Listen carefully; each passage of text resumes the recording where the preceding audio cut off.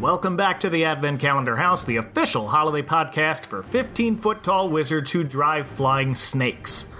Why did it have to be snakes? It is the day before Independence Day, so we are talking about the absolute bonkers endgame of the Rankin Bass Cinematic Universe. From 1979, it's Rudolph and Frosty's Christmas in July. I am formerly reduced to a puddle and then brought back to life, but only up to my chest, Mike Westfall. And joining me once again is the human embodiment of the Aurora Borealis at this time of year, at this time of day, in this part of the country, localized entirely on my podcast. It's Brandon Medley. Hey, Brandon. Mike, every day is like Christmas as long as I'm podcasting with you. Oh, thanks. Even the 4th or 3rd of July, excuse me. But what's 4th weekend without some steamed hams? So believe it or not, this is really only the second time I've watched this. I've only watched it once before. Me too. Okay, it somehow flew under my radar as a kid. I discovered it in my 20s. No, I don't think I was in my 30s by the time I saw it. Oh, wow. I think I was 30 because I think it was 2013 when I saw this for the first time. Okay, yeah. And this is one we've been teasing quite a bit for the last few years, and you've described it as the Avengers of Christmas specials, and it's almost eerie how accurate that is. Yeah, except in my memory of this, there was a lot more crossover from some of the lesser Rankin Bass specials than are actually here. There is a lot of that, but for some reason, I think just maybe some of the similarities to other characters had me in my memory thinking that they were the same characters. Possibly. But anyway, we'll get to that. You know who throws it off? Jack Frost shows up at the end, and it's the Jack Frost we just talked about from Frosty's Winter Wonderland, but he looks a lot like the Jack Frost from his own Rankin Bass special, which actually comes after this chronologically. So I feel like that might have thrown me off. But this premiered November 25th, 1979, the Sunday after Thanksgiving on ABC. I forgot this was Rankin Bass's longest special, surpassing an hour and a half at 98 minutes. Yes, that's even longer than Mad Monster Party. It's so long. So long.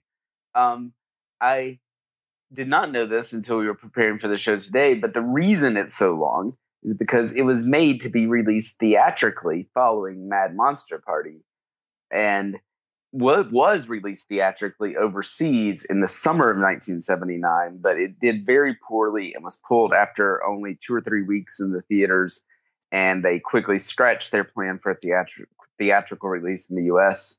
and aired it on television instead. Oh, I didn't see that it didn't come out in the U.S. at all. Okay, that was a very short run in theaters then. Yeah.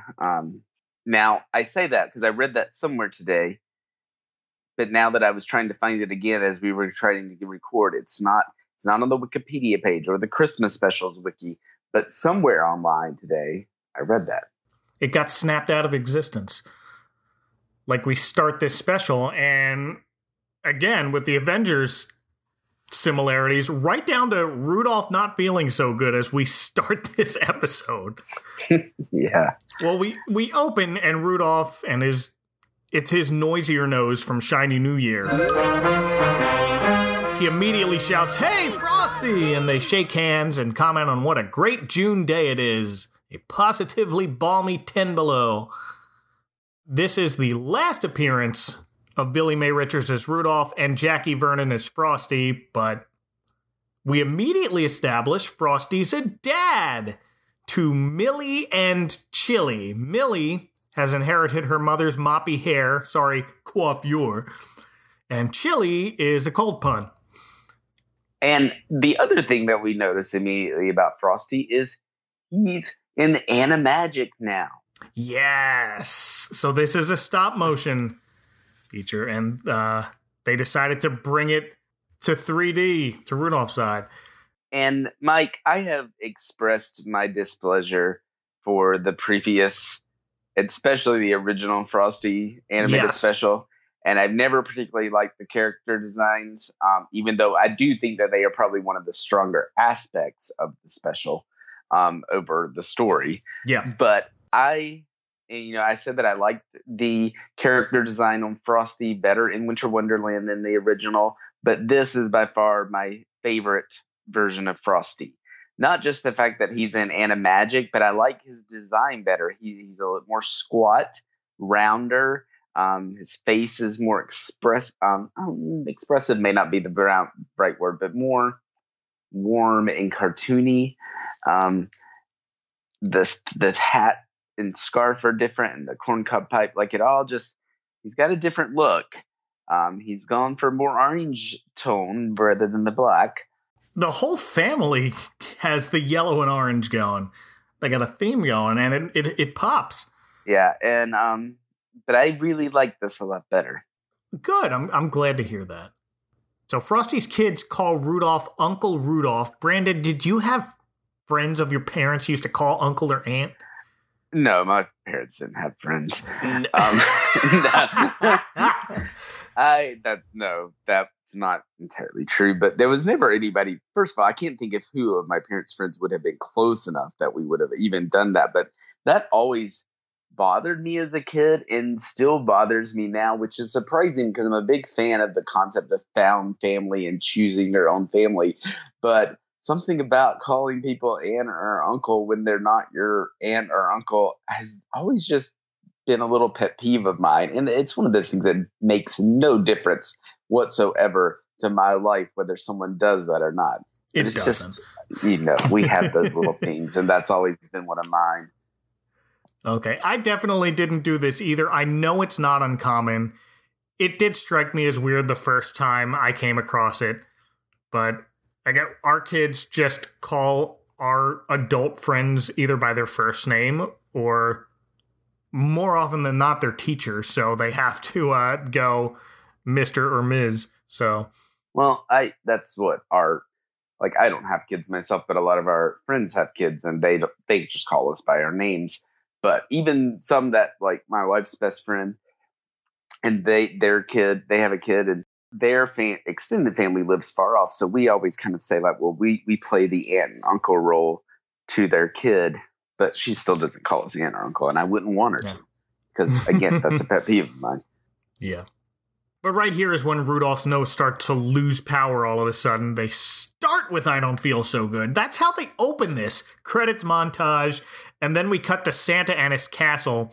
And it's Mickey Rooney Santa. Now, I haven't gotten into that origin story yet on this podcast, but I figured he's not even in the title of this. It can wait. He's explaining what caused Rudolph's nose to go out, started long even before he himself came to the North Pole, and we're introduced to our antagonist, King Winterbolt. And it's our pal, Paul Frees. Winterbolt lives! I can't wait to see what's been going on while I've been resting. And King Winterbolt definitely looks like he could have been in the later Rankin Bass special, The Life and Adventures of Santa Claus. He's very Lord of the Rings-ish. He would not feel out of place there. Oh, yeah. I love Winterbolt. I'm glad Paul Frees uses his ghost host cackle. It's great. He's a good villain. And that, I forget the name, but the ice wall thing that he talks to. Oh, man, it's also very scary looking. Like, yes, it's the genie of the ice scepter. He's got an ice scepter, and it shoots little ice lasers, and he can also summon this giant towering genie from it. That's a thing. Yeah, this guy is largely responsible for what makes this special so out there. He is absolutely the MVP of this special. Well, and Lady Boreal, who also looks like she could have come from The Life and Adventures of Santa. Yeah, she could. She is also, like, if you took them out and just had Rudolph and Frosty and the other characters they encounter, it would not seem that wacky and wild. But put those two in there and it all of a sudden becomes much more metal. It really does. Yeah, our pal Bayou Babylon had that whole article about how The Life and Adventures of Santa Claus is the most metal Christmas special. And he's not wrong, but this is a contender. Yeah, it's definitely got it's like a mashup of that style of Life and Adventures of Santa Claus with the more traditional Rankin Bass style of Christmas special, where they're trying to take it elevated to this more mythological, high fantasy type stuff. Yeah, this is 1979. So by then, like, Rudolph's 15 years old by this point, the special. So it's time for a retcon, which we sort of get here in just a second. We do, yeah. So before Santa Claus shows up in the North Pole, Winterbolt is the tyrant king of the North Pole until he's put to sleep by Lady Boreal, queen of the Northern Lights, who shows up in a beam of light and an Elsa dress. Lady Boreal is voiced by Nellie Bellflower. For years I have seen your malevolent cruelty, and now I take human form to command thee. Stop this tyranny at once. Brandon, did anything catch your eye of note in Nellie Bellflower's resume? I didn't look at her resume. Okay. She's not linked on the wiki for some reason. That's why she's not? No. I looked her up on IMDb, so I, having watched many a Happy Days marathon on Nick at Night, know she was briefly engaged to Fonzie until she was ashamed when he discovered that she was the lone stripper, a Lone Ranger-themed dancer at a strip club. So that was an episode. Nellie Bellflower was also Eowyn in Rankin Bass's version of The Return of the King. She was Princess Ariel in the cartoon Thundar the Barbarian, and later was an Oscar-nominated producer of the movie Finding Neverland. Oh. That's a jump. Well, not really. Yeah. It's Hollywood, but awesome little way that ended. So Lady Boreal magics Winterbolt into a coma. And I guess he's got this pair of giant pet dragons, too, very nicely animated, even compared to everything else in the special. I don't know if it's the strobe light effect that they have going on, but something about his giant dragons seem like they're differently animated than everything else. They fall asleep, too. And while he's sleeping and well after he's forgotten about, Santa moves in nearby, and with him around, Lady Boreal's human form begins to weaken, and she reverts back to just being the Northern Lights. And that causes Winterbolt to wake up again. He doesn't like that he has a new neighbor, and to figure out how to get rid of him, he summons this giant genie of the Ice Scepter. And I didn't recognize the voice at first, but according to Wikipedia, it's Thurl Ravenscroft. Next Christmas Eve, have the snow dragons create a storm of ice and fog, the likes of which the North has never seen. Yeah. It does not sound like Thurl Ravenscroft. It does not sound like Tony the Tiger or the guy singing in The Grinch, but apparently it's him. He's not in the credits at the beginning either, so I don't know whether it's just someone took a guess and it's stuck on Wikipedia or what. But I don't know. I said yeah because I remember seeing it on Wikipedia, but I don't know. It feels like if you got Thurl Ravenscroft, you'd have him in the credits. Yeah, and the character doesn't quite have the bass or the gravitas I'm used to from Thurl Ravenscroft, despite being a genie of the Ice Scepter. Yeah, I don't know. It's more I don't know if mystical is the word I'm thinking of, but ethereal, I guess. It's like he's talking from a distance, like I'm speaking from another plane.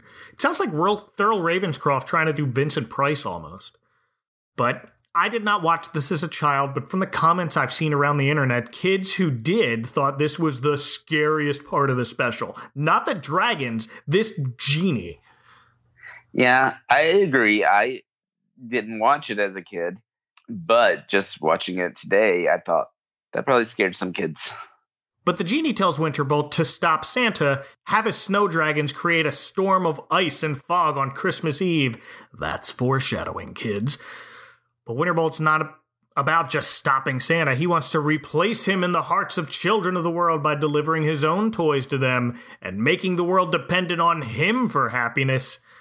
I love his speech with this. He wants to be greater than Santa, and he'll do it by giving all the little brats lots of toys to basically then make them his slaves. Right. And then nothing becomes of it. Because Lady Boreal's a step ahead of him and is planned to make one foggy Christmas Eve, so she infuses the last drop of her human power into a newborn baby reindeer, and that's how they retcon Rudolph's nose. Yeah, Rudolph is the chosen one. The Messiah, something. They definitely put some of those kinds of narratives on him here with this retcon. I like that the little speech they give about like she's got to show that someone will know that Christmas is more than toys. It's kindness and loving warmth of a family on Christmas morn. I like that. It feels like part of that, and yet at the same time, it also feels like they're doing Lando's droid lover is in the Millennium Falcon now. And I liked L3. I'm very pro L3 people, so great. But I love all things Star Wars pretty much. I love Solo and I love L3. Yes. And like the Millennium Falcon, we always knew she wasn't like most ships. That's true. But then they have to explain to the newborn baby reindeer to only use your powers for good because one evil deed will extinguish the light forever. We get Rudolph's theme song to quickly recap his whole story.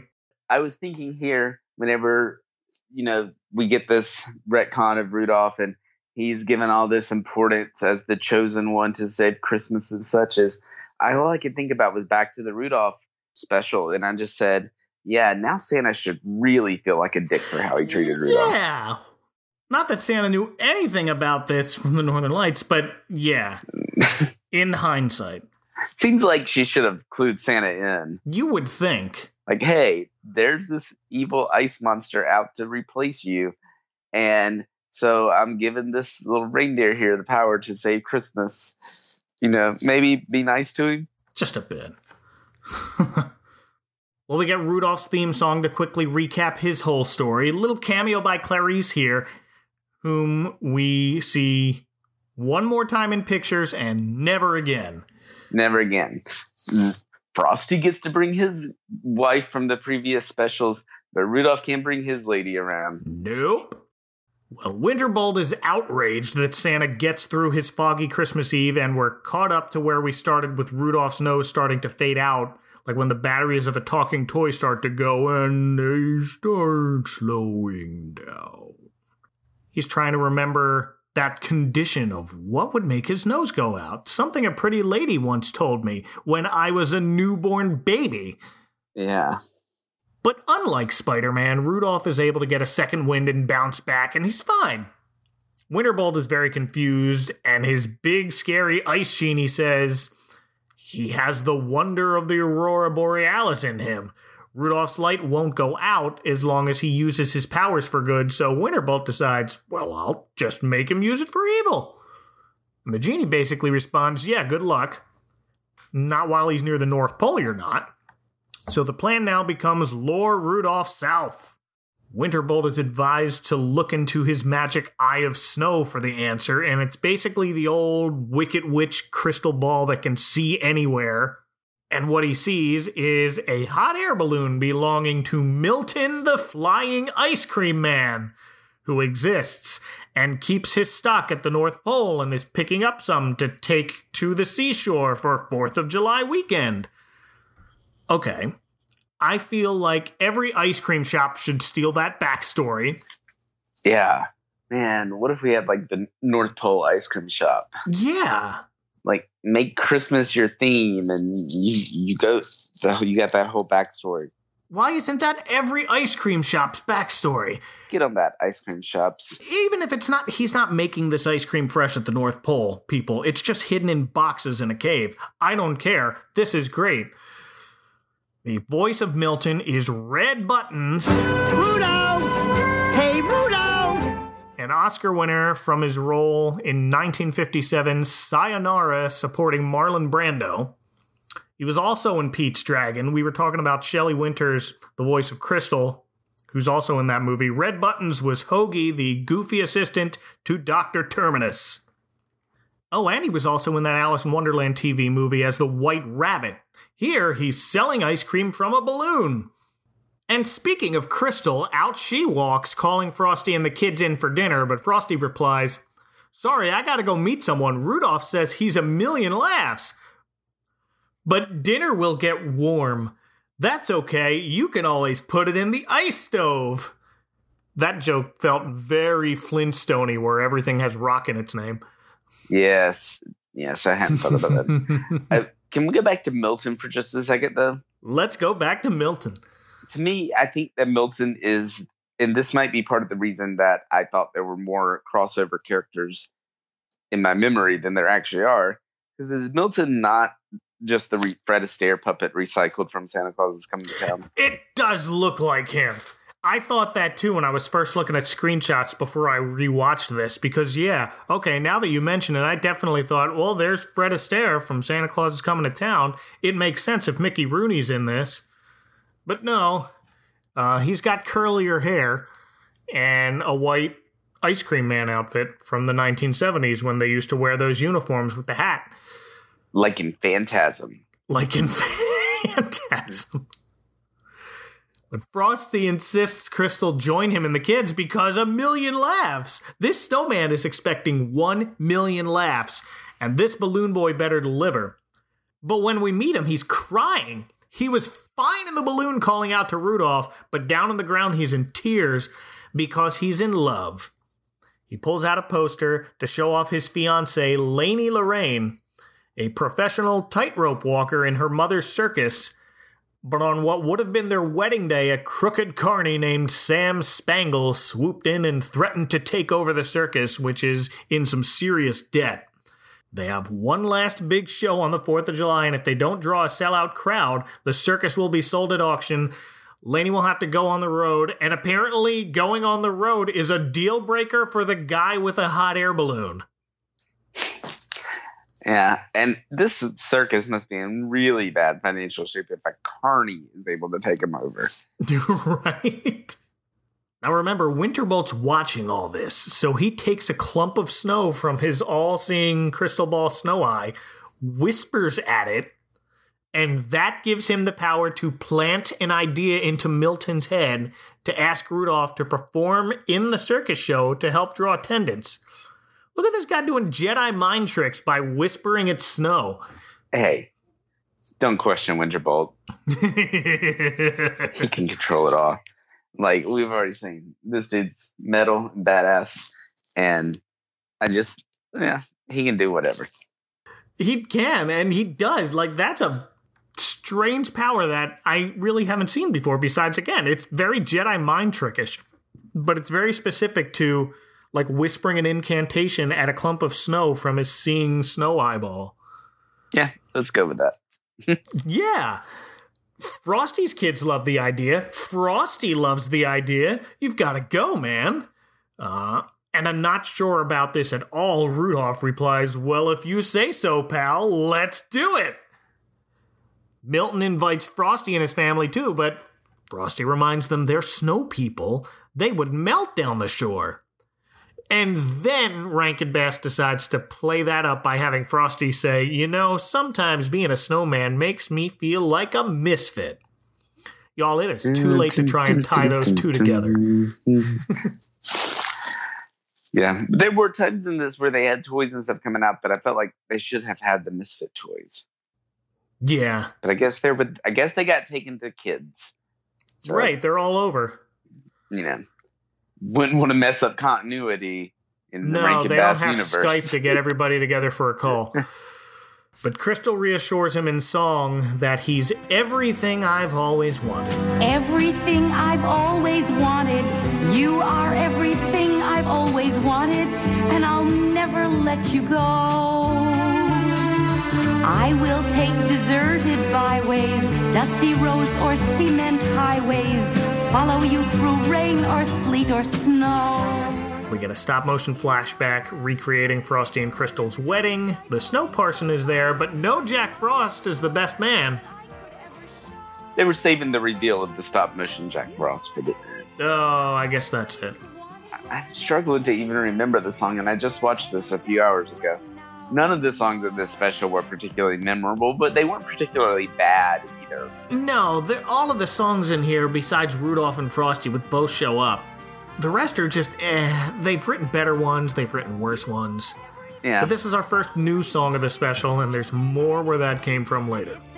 I will say that I like the stop-motion flashbacks to their wedding from Frosty's Wonderland, and we'll get it again later, a flashback to the original Frosty special.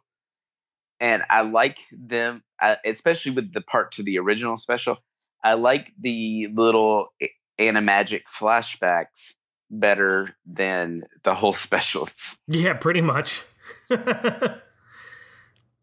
We could wrap up all of this in like a minute and a half, but we're going to drag it out to an hour and a half. So after the song, Winterbolt appears before our heroes, pretending to be a kind old man offering magical amulets to Frosty and his family, which prevent them from melting. Brandon, you watched Frozen 2, correct? I did. It's like the beginning of that. Well, Olaf, it sure was a good thing Elsa gave you that permafrost. It's exactly this. Yeah, that permafrost that gives you a slightly different look so we can sell new toys of you. And solve a continuity problem without having to animate a flurry through this entire movie. Yeah. Also, now we see Winterbolt with Rudolph and the Frosty family. Dude looks like he's easily 12 to 15 feet tall. Yeah, he's definitely bigger, taller than everybody else here. I find that the sizes of everyone in this special are a little... Like, I can't... Especially between, like, Frosty and Rudolph, I can never quite tell, like, what is the scale we're all operating on here? I don't know. Because Rudolph seems especially small compared to everyone else. He does. And again, he's smaller than he ended that first Rudolph special because they're using the Shiny New Year model. Yep. Because the old model got lost or given away or something. It wasn't preserved. And it wasn't made to be preserved and to reuse. So they had to make new ones. So they kind of retconned him as a younger looking reindeer. But I don't think there's much of a scale to this at all, but especially with Winterbolt, before we hadn't really gotten any sense of scale for him, because we've only seen him interact with a giant ice genie and a human embodiment of Northern Lights. But him walking up to our heroes, he's giant.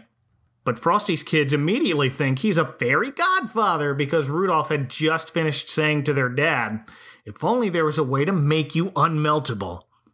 And that's where these amulets come in, and Winterbolt explains they don't last forever. The amulets have a design with 4-letter Fs on each. Yeah, F, F, F, F. Frosty language. The 4 Fs stand for Final Firework Fades on the 4th. And that's a weird way to explain it, but that's when their magic runs out, and the Frosties have to be back home by then, or else that's when they'll melt. And you think that's going to be something that Frosty's going to forget about. He doesn't, but that's it. Winterbolt doesn't even give his name. He brings the amulets. No one bothers to ask what he wants in return, and he pieces out, disappearing in a wintry gust. Yeah, it's this very Faustian kind of deal that Frosty makes, and kids, even as a kid, this won't be good in the end.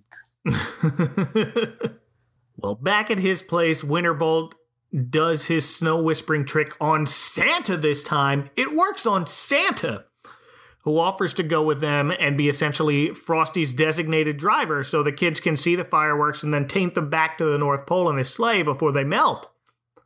Brandon, I don't like what this special says about Santa, that a long-distance Jedi mind trick works on him.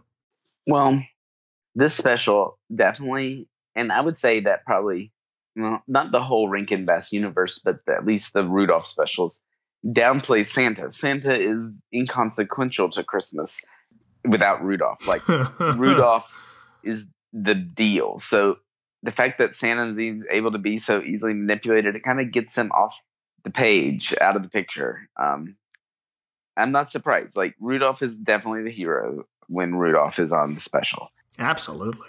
Santa Claus gets his own little specials. He can be the hero of those. He's got to take a backseat to Rudolph. Indeed. We then cut to the circus as Milton returns, and we meet Laney, voiced by Shelby Flint, who's a singer-songwriter. Oh, Mama, isn't he wonderful? He's the greatest ice cream man in the world. Are you familiar with Shelby Flint at all? No. I was not.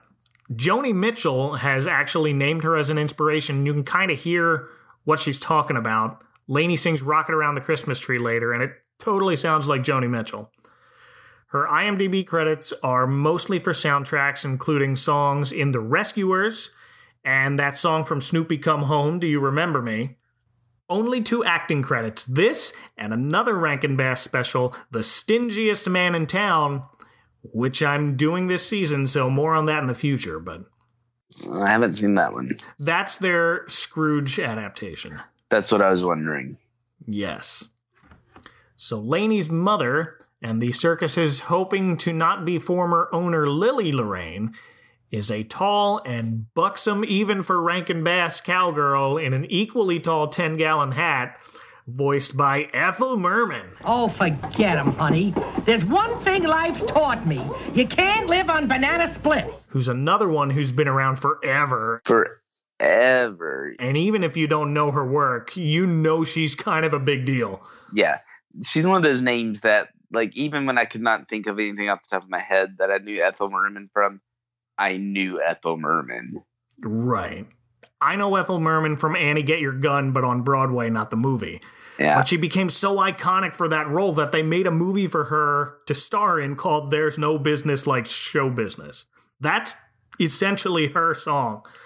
It like got retconned into her song. Yeah, and I also know her from The Muppet Show. Of course, yes. Her character here, Lily, and tell me if you see it, reminds me of Yukon Cornelius, but a cowgirl.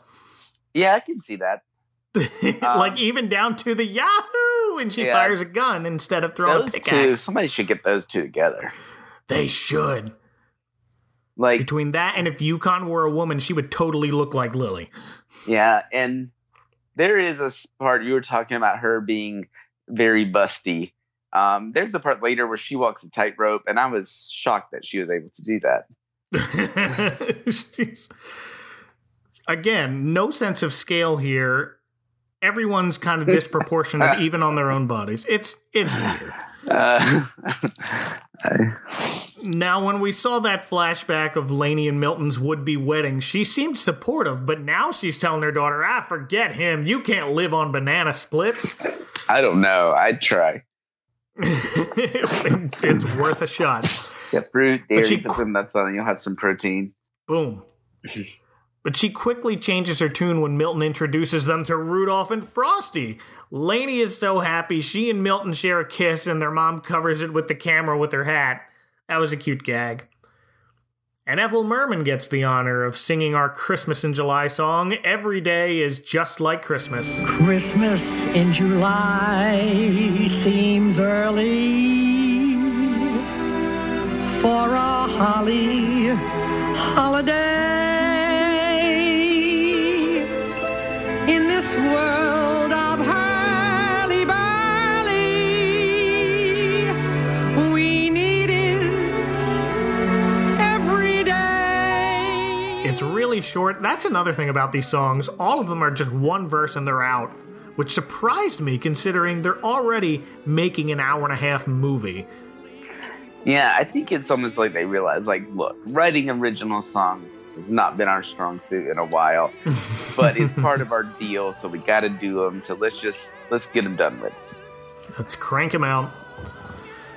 She does sing a few more songs later, but I definitely feel like they could have done more with the music in this. Yeah, I'm trying to think if besides the original Rudolph special, I'm not sure if there's any standout Rankin and Bass songs that are original songs. I mean, the ones in 'Twas the Night Before Christmas stand out for me. Yeah. But, like, those are the only ones I can think of, the ones from Rudolph that became kind of like Christmas standards that you hear outside of the specials. Like, you'll hear Silver and Gold played at the mall, you know? Yeah, and the thing is, a lot of them have songs that are already established. Frosty's Winter Wonderland only exists because they got the rights to Winter Wonderland. Yeah. There's a special called The Leprechaun's Christmas Gold that only exists because they got the rights to Christmas in Killarney. Do you know which one's probably my favorite that's not from Rudolph? What's that? There's That Rabbit. They were good. That special had good songs. That and 'Twas the Night Before Christmas, and that's around the same time, and it had the same animation style. So 1974 was their peak in songwriting. Well, back at Winterbolt's lair, he's preparing his snow dragons to create another blizzard to keep Santa away from the circus now that he doesn't have Rudolph to guide him through it. And believe it or not, we have a credit for the snow dragons. All they do is roar. Make yourselves ready, my pretties.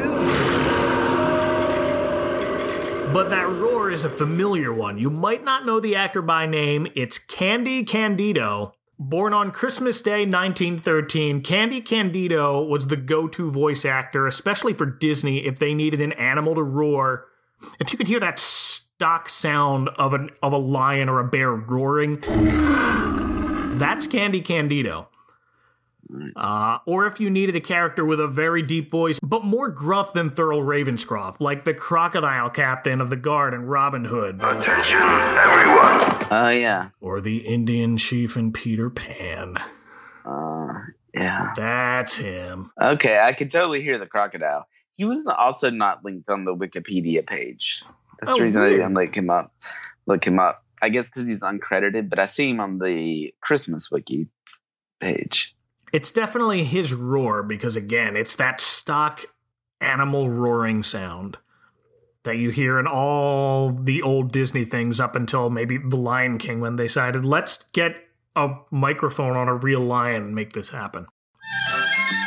We'll return after these messages.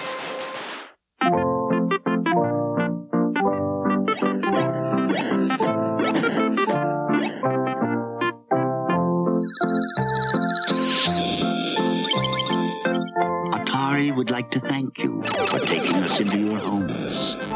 We wish you all a happy holiday.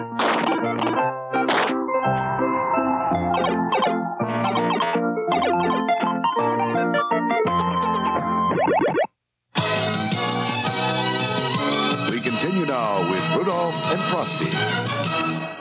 Anyway, now Winterbolt's plan also involves finding a sort of bizarro Rudolph, an evil reindeer, which he finds beyond the forest of the burnt Christmas trees and the hill of the broken baubles. Who is naming places where Santa dumps his trash after Christmas? Well, that's where Winterbolt finds the Cave of Lost Rejections, and in cell number 13, we meet Scratcher, the evil reindeer, voiced by Alan Sues, a regular from Laugh-In, who gives Scratcher this personality of, Rudolph, don't even mention that name. I was all set to be one of Santa's reindeer when he came along. Indeed. Santa fired you to make room for Rudolph? Well, I also stole some toys and ate a whole new batch of candy canes. I love Scratcher. Yes. He is my favorite thing about this special.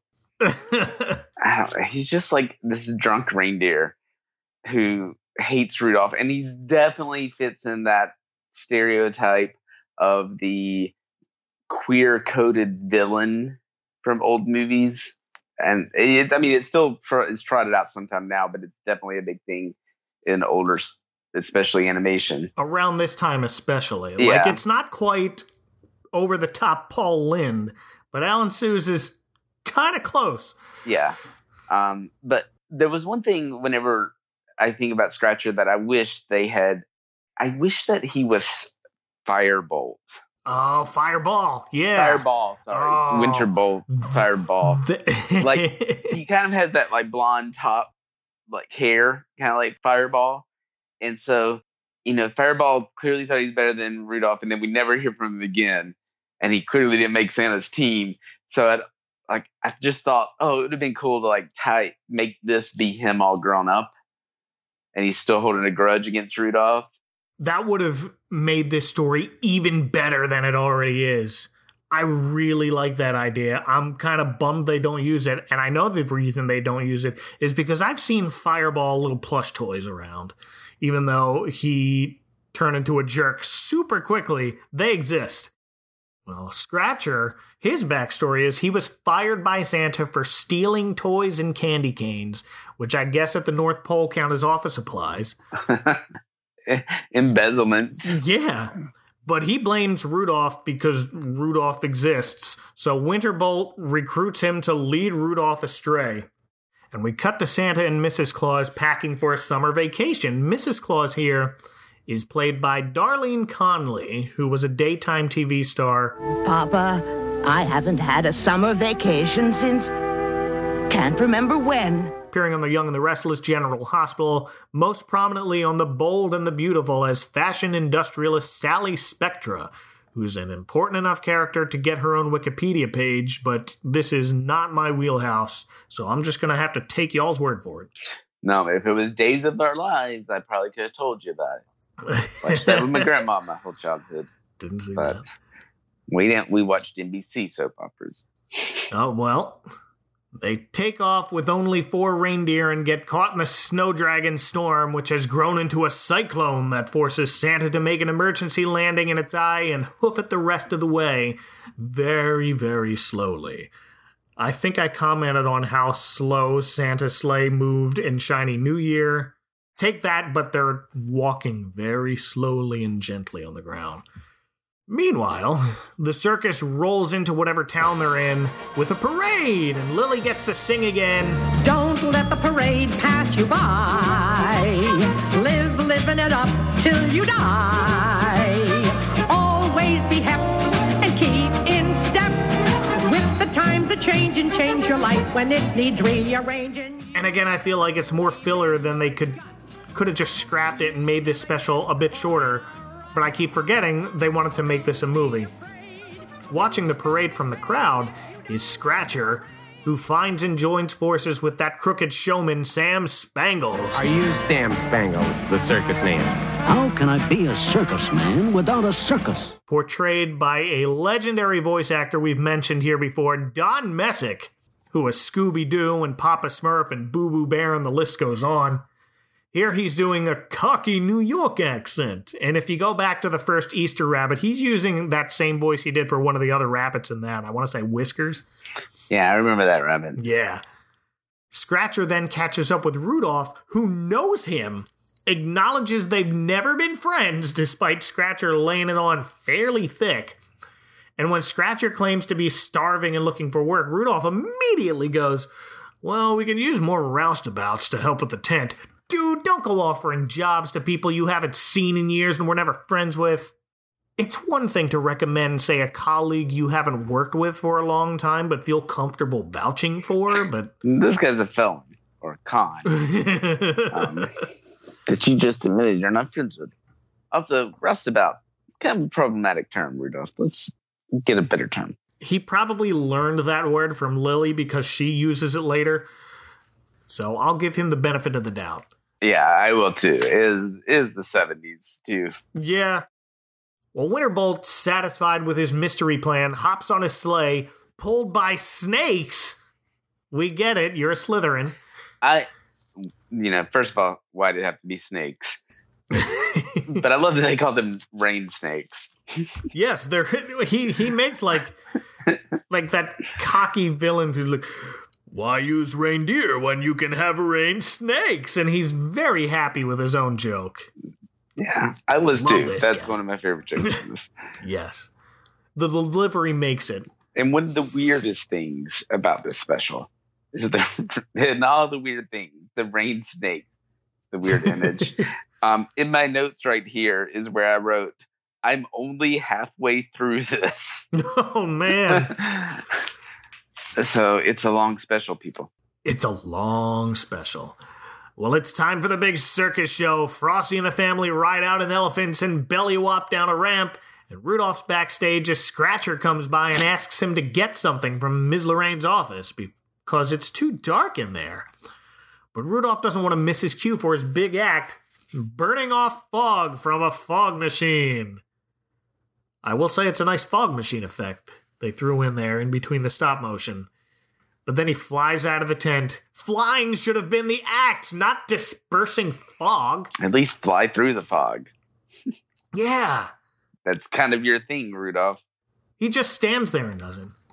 Rudolph meets Scratcher at Lily's office, and whoops, it's a setup. The thing he said he was looking for is a suitcase full of money earned from that night's show, and Scratcher feigns injury from a fall and asks Rudolph to give it to a cop waiting by the corner. Well, okay. This is like a bad after-school special. Because cops always collect people's money and take it to the bank for them. Yeah. The cop waiting by the corner is Sam Spangles in disguise. But first, back to the circus show to fill time we didn't really need to fill. And I would honestly rather they trim some of this and put in more commercials. But, movie. Well, apparently there is some stuff trimmed out of the version you and I watched. Really? I don't think anything too significant, but there was cuts Clearly made for the ABC Family airings, which version that I watched on the archives. Yeah, that's what I watched too. It was recorded from ABC Family, so I assume it had the cuts. Well. But the circus gets a Christmas-themed finale with Milton dressed like Santa, Frosty's kids in a choir singing I Heard the Bells on Christmas Day. That we didn't need.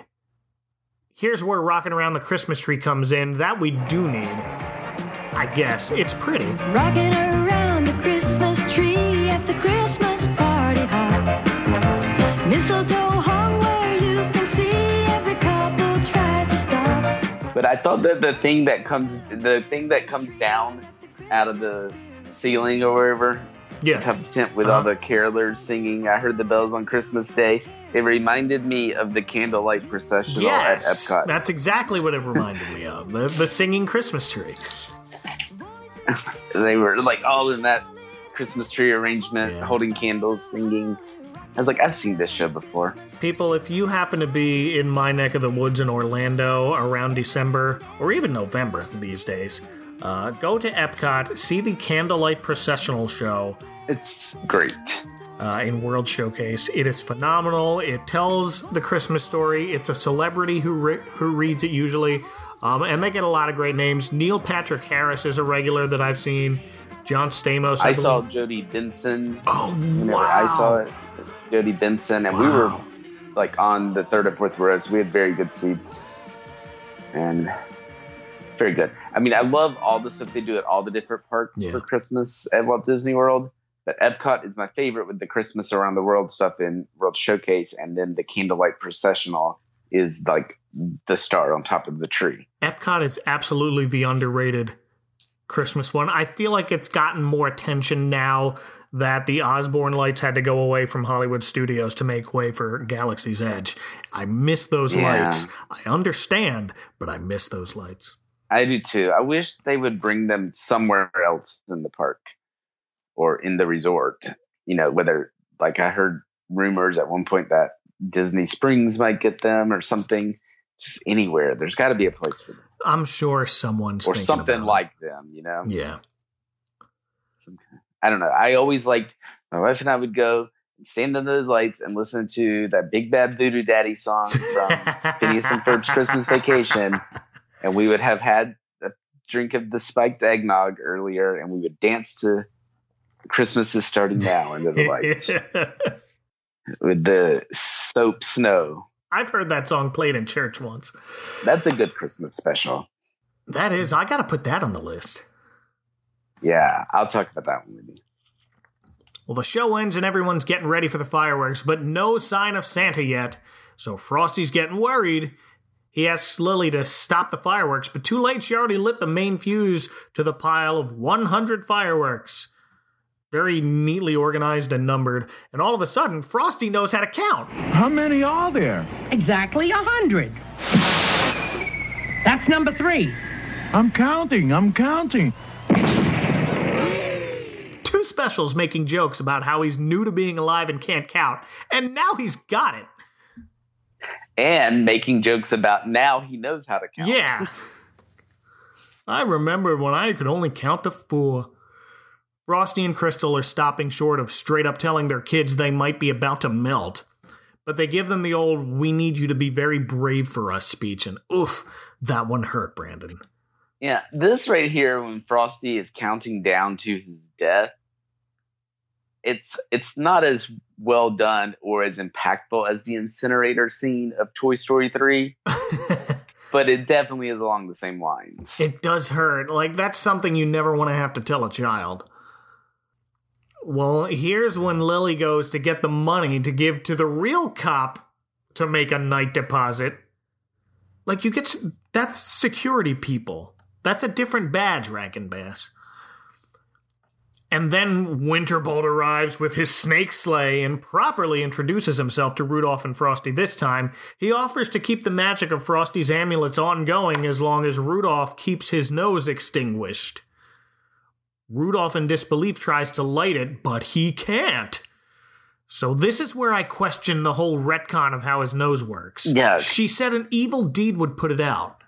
She also told him a thing that has not been in the previous socials, that he can make it light up by thinking, is it happy thoughts? Or I think she uses a different word than happy, but good thoughts, basically. Yeah, it's pixie dust. Yeah. But no, you're not far off. But why does being stupidly gullible and unknowingly assisting an evil deed count? Yeah, I was very frustrated by this too, because Rudolph was clearly not trying to be unkind. He had no idea what he was doing. He was trying to be helpful.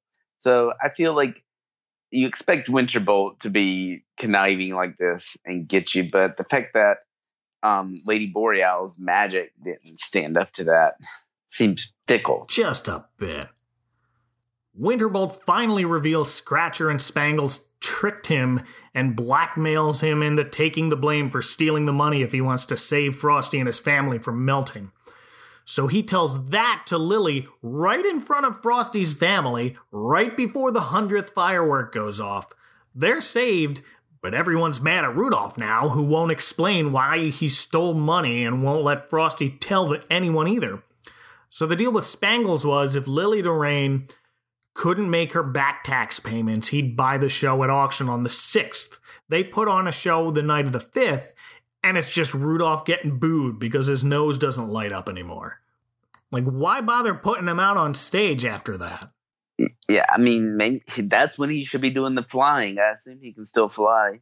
He can. We see him fly later, but... yeah. Too depressed. Rudolph sings a sad song called No Bed of Roses. We get a montage of photos, and he's got signed pictures of Clarice and Father Time. No bed of roses, that's how life seems to be.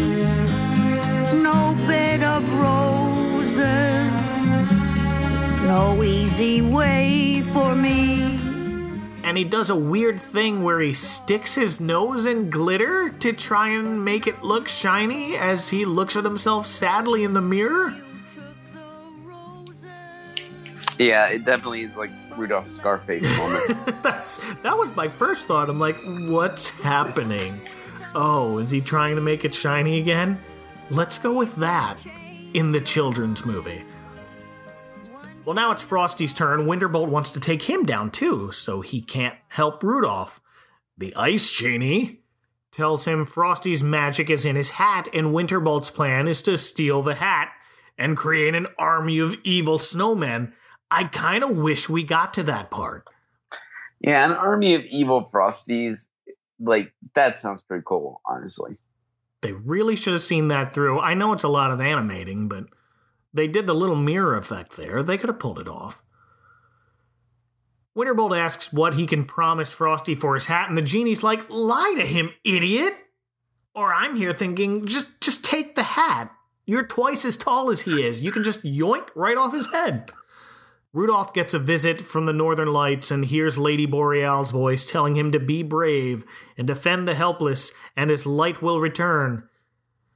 And then he's walking along the beach, and he runs into Big Ben, the clockwork whale from Shiny New Year. What are you doing here? Strangest thing, like I was led to you. I was under the water, following the glow of the Northern Lights. Came up to get a good look, and there you were. Yay! Still voiced by Hal Perry. He literally has to say, remember me? I work for Father Time. He was following the Northern Lights, and that's how he ended up there. So Rudolph explains everything that's happened to Big Ben, who just kind of goes, neat. Well, I'm going to South America now. My planet needs me. And away he goes. I know why it makes sense now, because I read ahead, but that made me laugh out loud and almost wake up the rest of my family because I watched this very late at night. I like the Big Ben showing back up. Big Ben is definitely probably my favorite of the characters from Shiny New Year, a special that I don't particularly care for. But like I said, I really thought there were more characters like him that kind of show up in this, which is part of the reason I was always kind of the Avengers of the Rankin Bass universe. And I mean, it still is that. You have the big ones. Rudolph and Frosty are there, Iron Man and Captain America. So they could have brought some of those last years back. Bring back Ben Franklin, 1776. Yeah. You already got Paul Frees. Well, meanwhile, Winterbolt snow whispers the idea into Frosty's head to trade his hat and his life to turn Rudolph's nose back on, which we know he can't do, but there's the rub. And Jackie Vernon gets a song. Now and then will you think of me? Not, I hope, as a memory.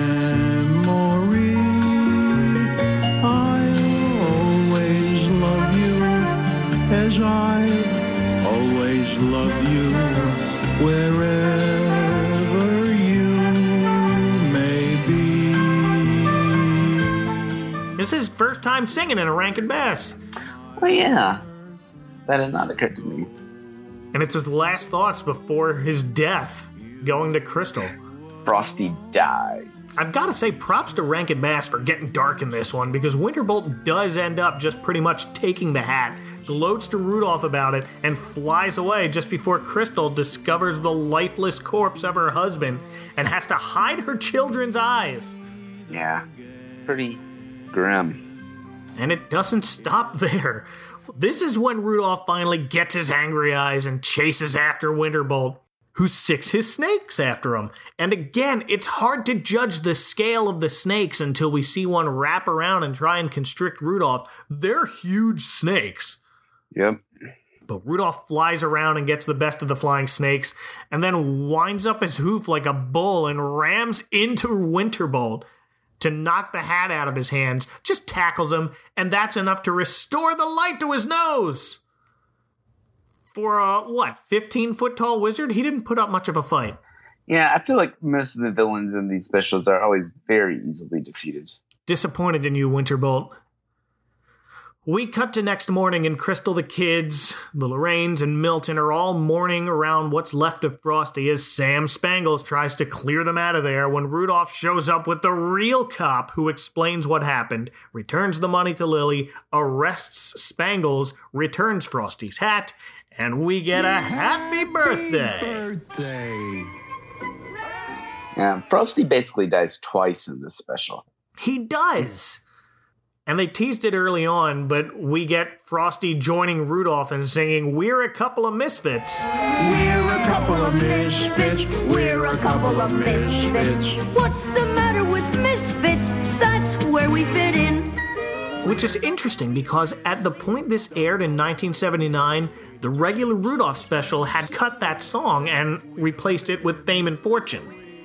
So I feel like a lot of people watching this as kids, this is the first time hearing that extended part of the song. Yeah. They change up a few of the lyrics so it makes sense for Frosty to sing it, because he is not an elf who wants to be a dentist who quit his job.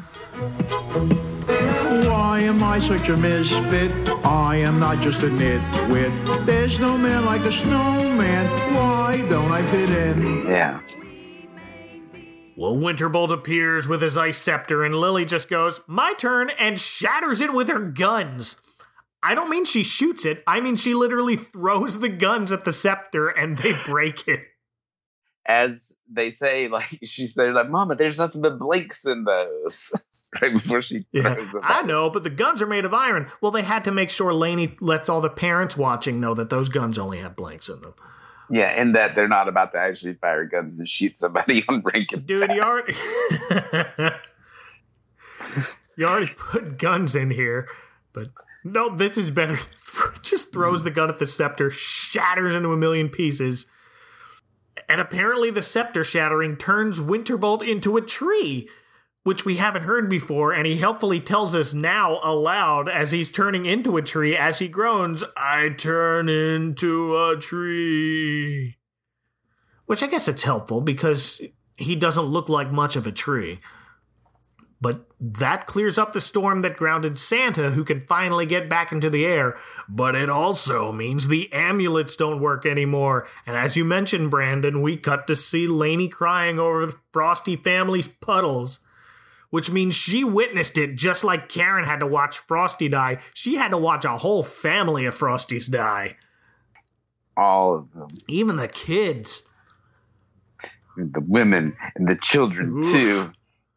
But wait, remember when Big Ben suddenly peaced out for South America? That's because it's winter there in July, so he's returned with Jack Frost. And it's the 3D model of the character, with Paul Frees's voice and everything. I've got to aim real carefully, or I'll give colds to all the kids on the beach. Well, here goes.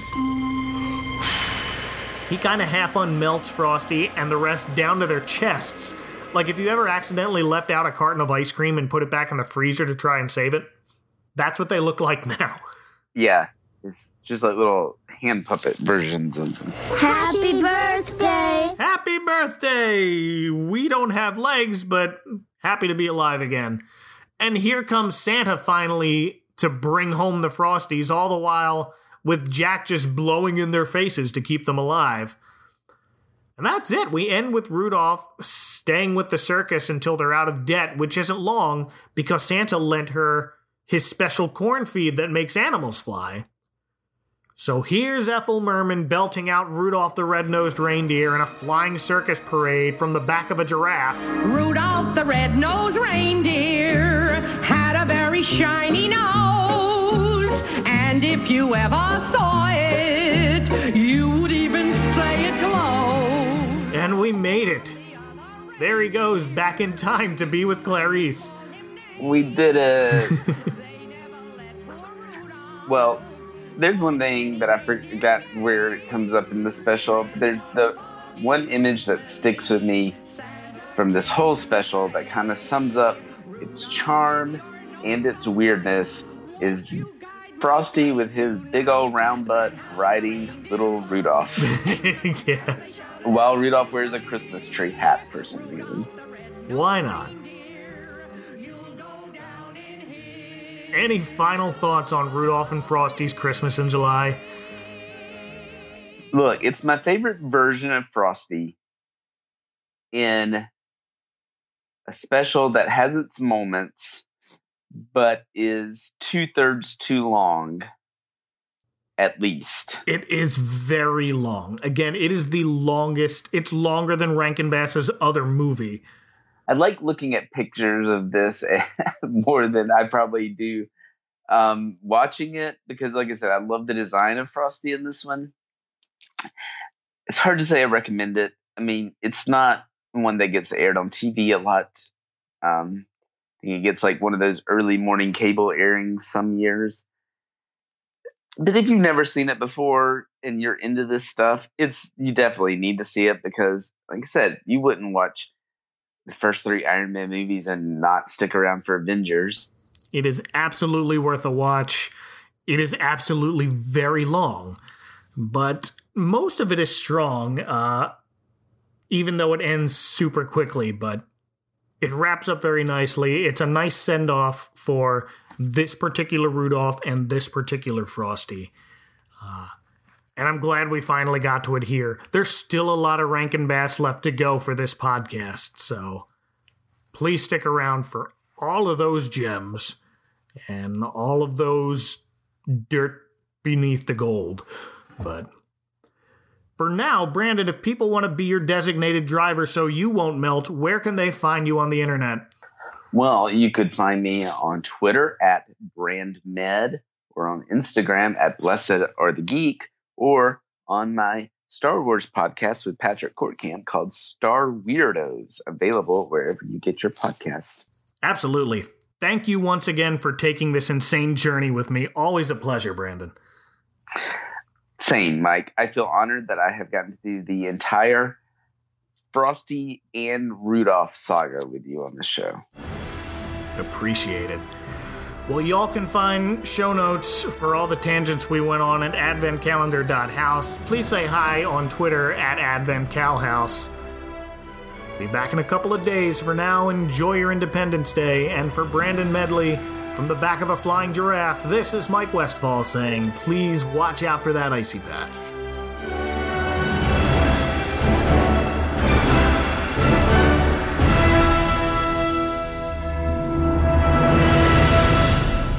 The Advent Calendar House is part of the Christmas Podcast Network, located conveniently at ChristmasPodcastNetwork.com.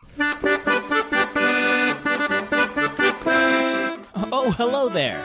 I didn't see you come in, which is odd because I set up this microphone just to record. I'm Tim Babb from the Can't Wait for Christmas podcast, and I'd like to invite you to join us every month as we talk about the traditions, the music, the movies, the food, and the fun of the merriest holiday on Earth. Plus, you'll help us answer some questions like, what is the greatest version of Jingle Bells? Bing Crosby. Is Die Hard a Christmas movie? Yes. What is the best Christmas food? Well, everybody knows that one. Hey, imaginary listener, it sounds kind of like Kermit the Frog. Can you be quiet? If you give away all the answers, they're not going to listen to the show. Oh, right. Sorry. Anyway, that's the Can't Wait for Christmas podcast. New episodes on the 25th of every month, wherever you get your podcasts, or at can'twaitforchristmaspod.com. Next time on the Advent Calendar House. I'm as happy as an angel. I'm as merry as a schoolboy. And we're the Ghostbusters.